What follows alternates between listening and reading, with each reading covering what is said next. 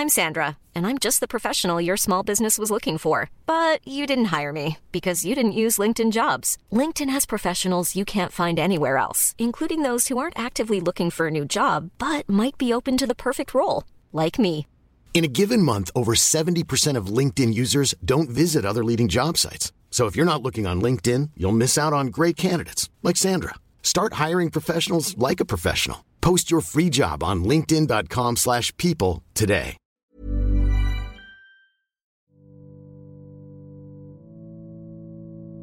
Let's start here, where I think the answer begins for everything and everybody, in the place of acknowledgement. Indigenous peoples in this country have taught me the most about what acknowledgement truly means. So everything that I've created for you happened here on Treaty 7 land, which is now known as the center part of the province of Alberta. It is home to the Blackfoot Confederacy, made up of the Siksika, the Kainai, the Piikani, the Tsuut'ina First Nation, the Stoney Nakoda First Nation, and the Métis Nation Region 3. It is always my honor, my privilege mostly, to raise my babies on this land where so much sacrifice was made, and to build a community, invite a community in, talk about hard things as we together learn and unlearn about the most important things, that we were never meant to do any of this alone.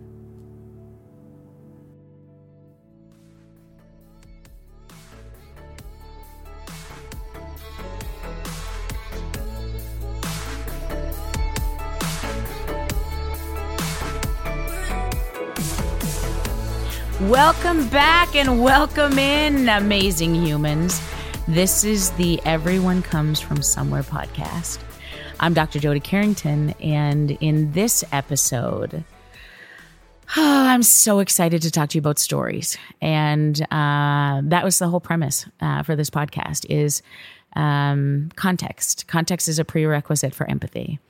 Where we come from, man, we don't ask that question nearly enough. We always ask what's wrong with you, not what happened to you. And today, I'm going to talk a little bit about my story. And I'm going to try and answer the questions that I want to ask every guest.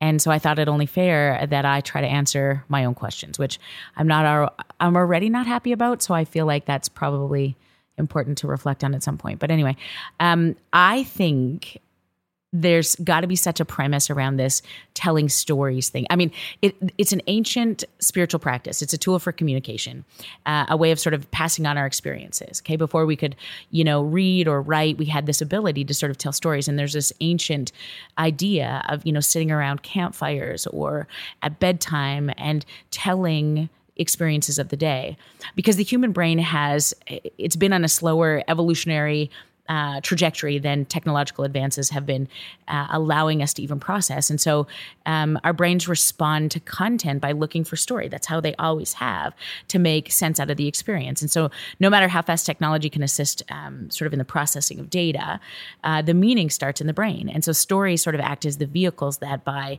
stimulating neural pathways, trigger our imagination. And we start to group those similar stories together. And we sort of become participants of the narrative.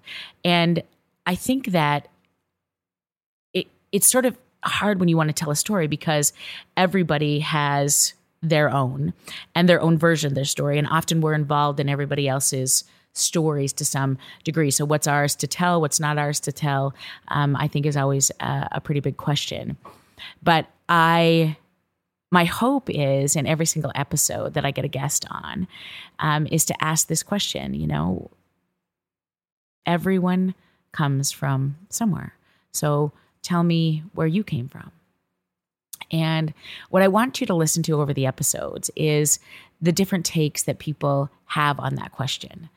Some people start, from a very sort of genetic perspective. Some people talk, from a cultural perspective or a spiritual perspective.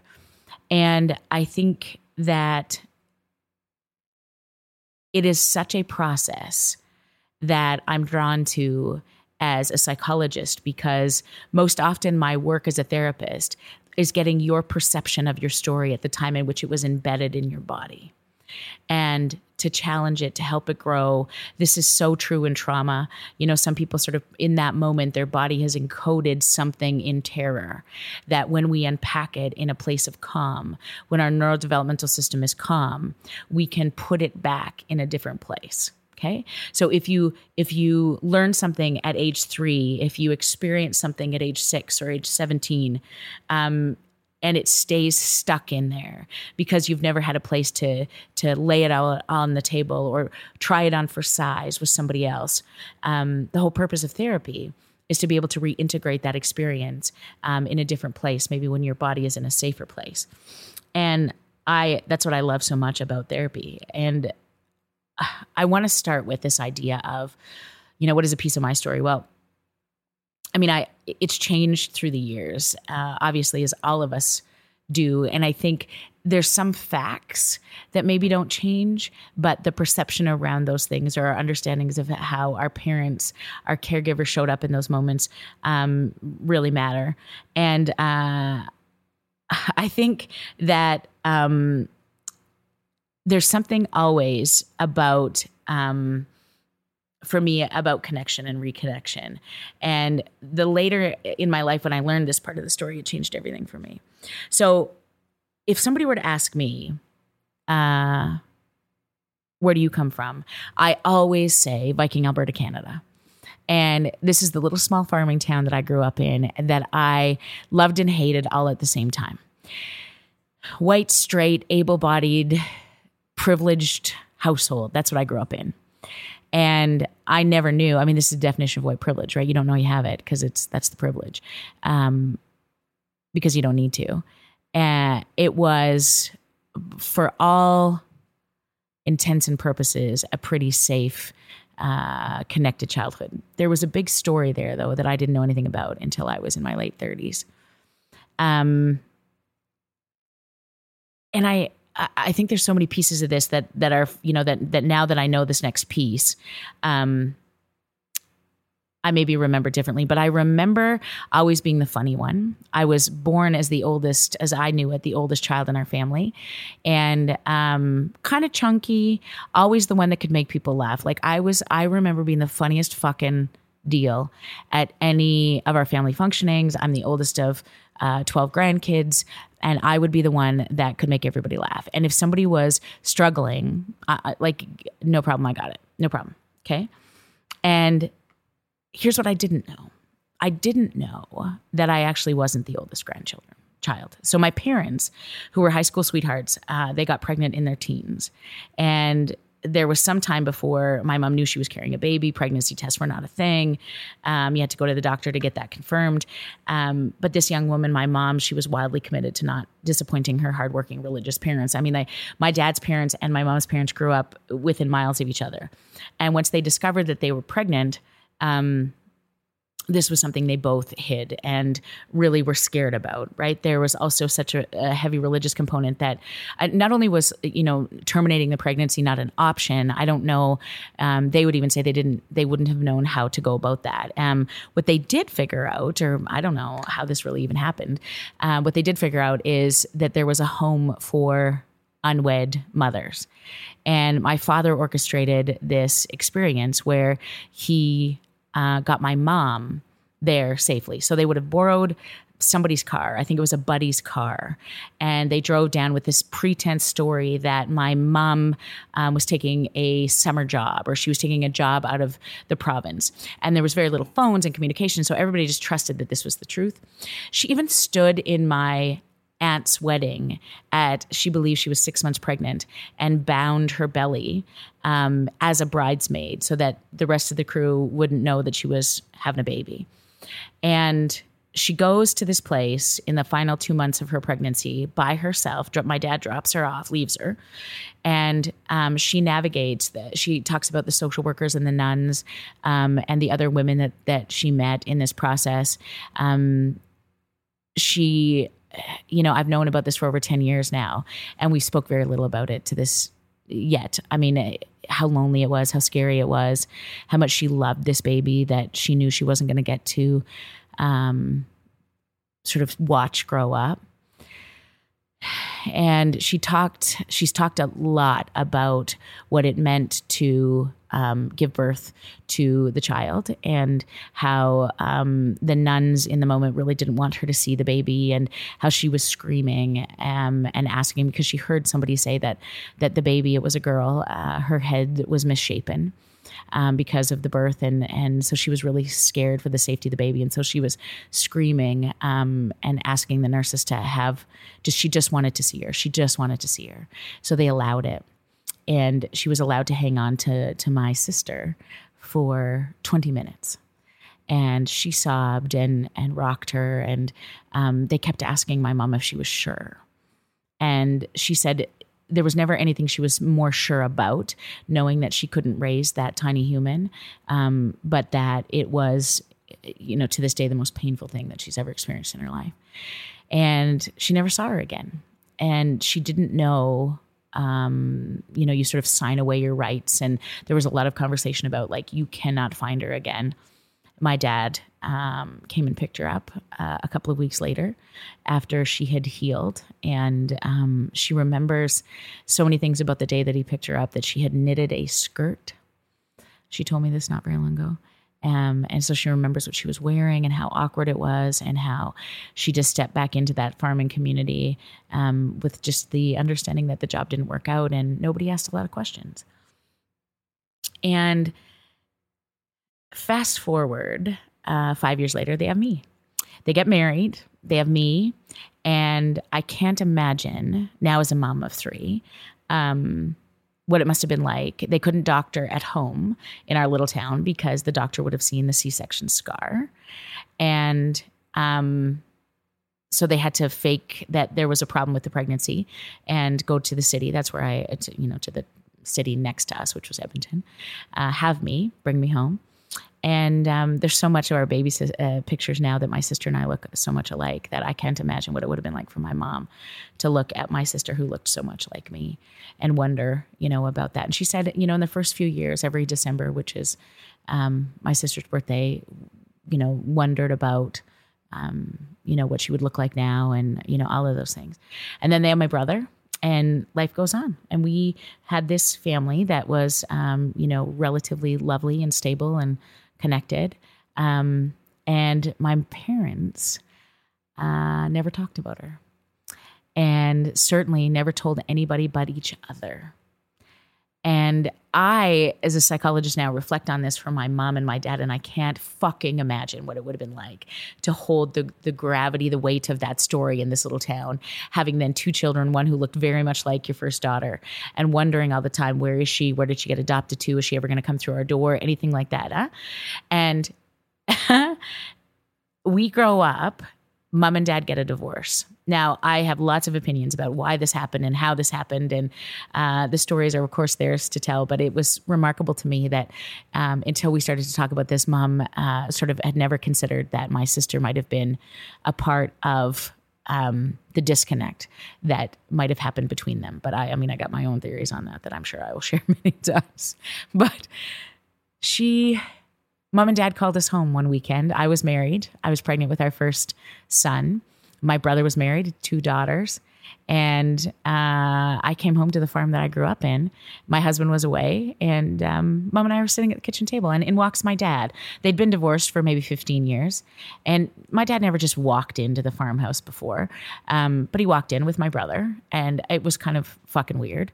And we all sat down at the kitchen table, and people are, they're laughing and telling stories. And I was like, what the shit is going on here? Is this like an intervention or something? Like, it was fine. Mom brings out the lemon loaf, which is the universal sign of death.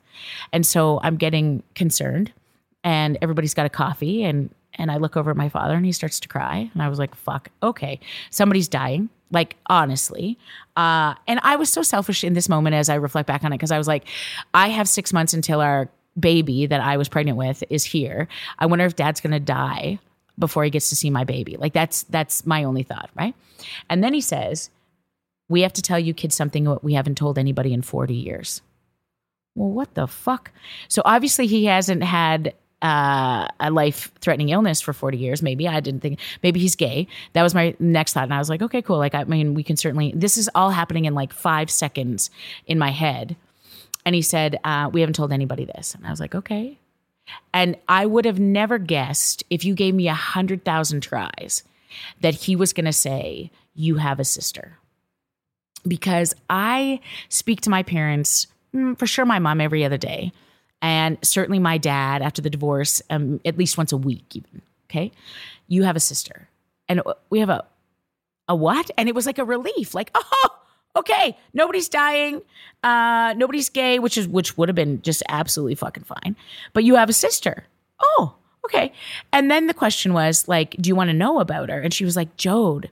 My dad said, Jode, she looks just like your mother and she sounds just like you. And then I was like, whoa, fuck, pump the brakes. You fuckers have met her? What do you mean? Like you know her? And I looked at my brother like, do you know this shit? And he's looking at me like, no. Okay. So like prior to this, like 30 seconds prior to this story, I was the only daughter and I was the oldest. Now I'm the fucking middle kid. Like, I don't feel like we should be all like, woo, she looks just like your mother. Bullshit. And then not even time to like breathe. They say, would you like to meet her? And my brother, who's nicer to me, he says, of course, guys, because my mom's bawling, my dad's fucking crying. I can't take it. There's so much emotion. Fuck. And then my brother says, yes, of course, we'd love to. And I'm thinking like, I mean, this is the summertime. This is like maybe next Christmas, I might be ready.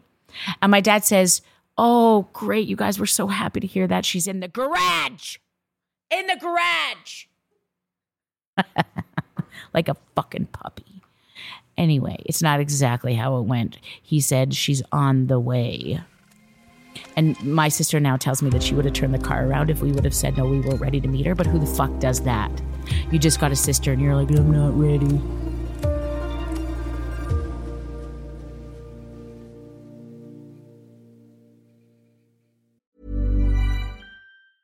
I'm Sandra, and I'm just the professional your small business was looking for. But you didn't hire me because you didn't use LinkedIn Jobs. LinkedIn has professionals you can't find anywhere else, including those who aren't actively looking for a new job, but might be open to the perfect role, like me. In a given month, over 70% of LinkedIn users don't visit other leading job sites. So if you're not looking on LinkedIn, you'll miss out on great candidates like Sandra. Start hiring professionals like a professional. Post your free job on linkedin.com/people today. Anyway, so in blows my sister. Now, I love her now. But here's the thing. She's 5 years older than me and doesn't look it. And she comes in the door and she's so fucking excited because she's known about us for 43 years. And I have had exactly 43 seconds. And so I was holding hands with my brother, which is fucking weird for us, in our living room. And I was like, what do you say to somebody who like is your sister? Like, do you say like, hi, or like what? He's like, I don't know, Jode. It's like, I guess we just start with hello. And I was like, look at you, fucking Dr. Phil. So then we come over to the thing and meet her, and she's lovely. And oh my God, so we have this weird fucking family dinner and everybody frolics. And that was almost 13 years ago. And it has defined the course of so many things for me because as I back up now, when I left Viking, Alberta, Canada, I knew very early because of a teacher, because of, I think, the experience of my parents' divorce, that I really wanted to understand about relationships and systems. And I decided very early I wanted to be a psychologist. And I worked with the RCMP. And as a civilian member, the RCMP is our Royal Canadian Mounted Police. It's the national police force in our country. And I became fascinated by trauma and stories. And when people don't talk about things, how it can fucking eat them from the inside out. And I thought, that's what I want to do for the rest of my life. I want to hear people's stories. I want to create a safe place and understand them. And not knowing that I had a whole chunk of my own story that I had no idea about at that point. And so I got my master's and I did a lot of work in police psychology in my PhD. I only worked with adults. And then I came to Nova Scotia where I did my residency, and I had to do a rotation with kids. And they were like, listen, we think you should do a rotation with kids. And I was not a huge fan of child psychology. Like I don't really even like kids, despite the fact that I have 3 of my own now. But I understood that we knew even less about kids and trauma than we know about adults and trauma. And so I loved this opportunity. And my first job was on a locked psychiatric inpatient unit for kids at the Alberta Children's Hospital. And we dove into some, the hitters, the kickers, the biters, the ones to tell you to fuck off. And again, I didn't know then how important that would be, but we asked all the time what was wrong with these kids. We never asked what happened to them. There was never a place to tell the story. And when I stayed there and I had the opportunity to be a psychologist, the head psychologist on the team, the only psychologist, but I'll just call it the head psychologist on my respective team, okay? My job was to conceptualize the story, right? And to understand from the speech and OT and even psychiatry about like how this kid got to where they were and the family therapist, and to be able to sort of give that story back. And it was probably some of the most profound lessons in my whole career happened there. And I remember thinking so much about what a privilege it was to be able to step into some stories where people had been so hurt and traumatized. And when I think about where I came from, I think about how lucky I was, how blessed, how fortunate, how whatever word you want to use, to not have a massive trauma history. Because I do think, for me anyways, it has allowed me to step into other people's hardest moments with a pretty significant, stable base. And when I talk about the importance of just walking people home, we all have a responsibility in this life to do that. And I think given the opportunity to be able to do this as a job every single day has been probably one of the biggest gifts in my, the biggest gift forever. Absolutely. And I think now when I reflect on the fact that, it took me a really long time to find somebody that I wanted to marry, mostly because I didn't think for a very long time that I deserved to be in a relationship. I was super, super scared after watching my parents divorce. I didn't trust the fact that rugs couldn't be pulled out from underneath you.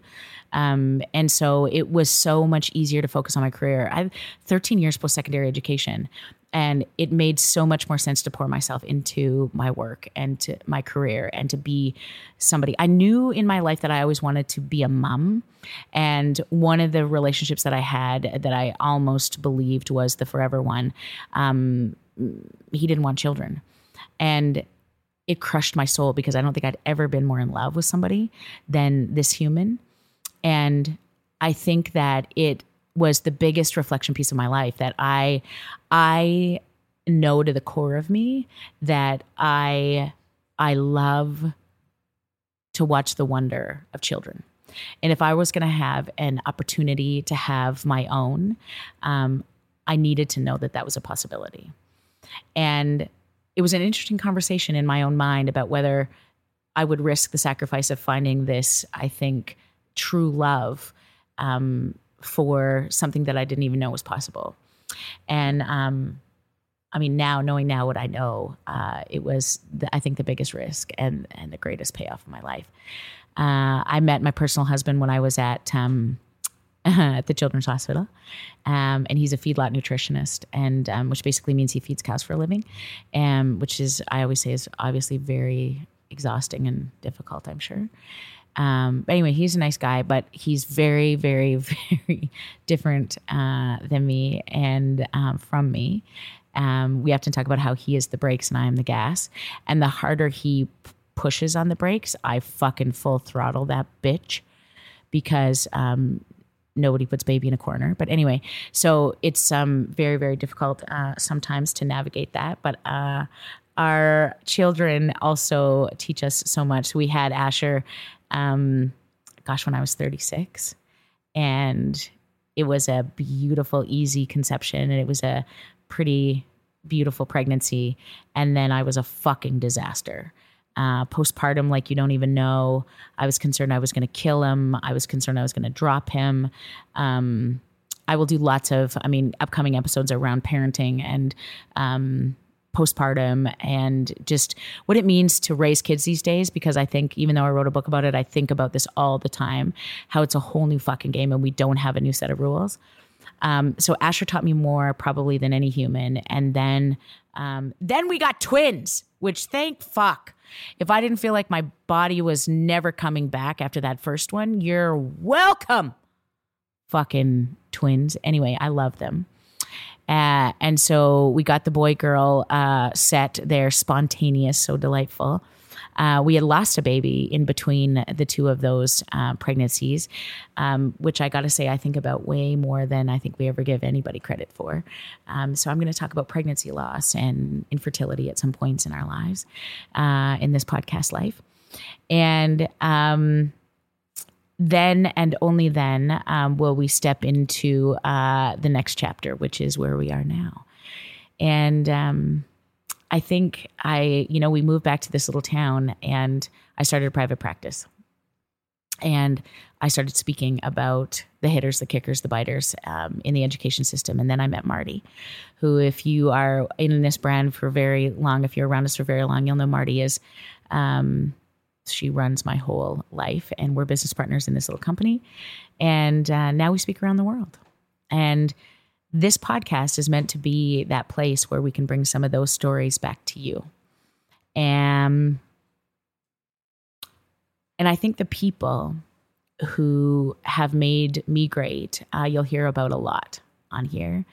And I also ask this question to many people, who didn't make you great? And if you stick around, you'll hear about those too, because I have a lot of people that crushed my soul along the way. All of them are necessary and perfect and beautiful and right on time. It's just really hard to see in the moments. And those are the moments that we're going to unpack around here, because everyone comes from somewhere, even me. And so thank you for listening to my little piece of how I got here. I truly, to the core of me, believe the next chapters are going to be the best ones. So I hope you're along for the ride.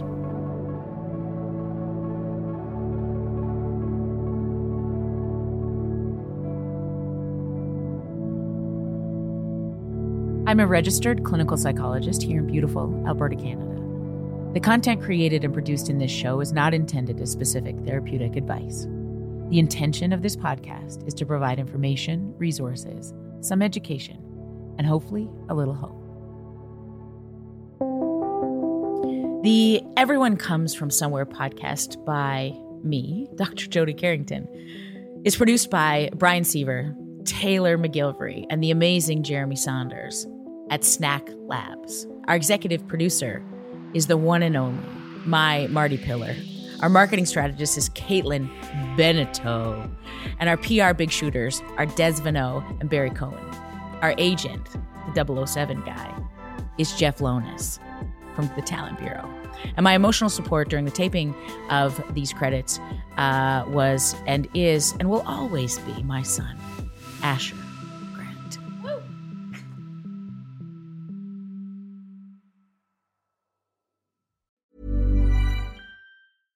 Imagine the softest sheets you've ever felt. Now imagine them getting even softer over time. That's what you'll feel with Boll & Branch's organic cotton sheets. In a recent customer survey, 96% replied that Boll & Branch sheets get softer with every wash. Start getting your best night's sleep in these sheets that get softer and softer for years to come. Try their sheets with a 30-night guarantee. Plus, get 15% off your first order at bollandbranch.com. Code BUTTERY. Exclusions apply. See site for details.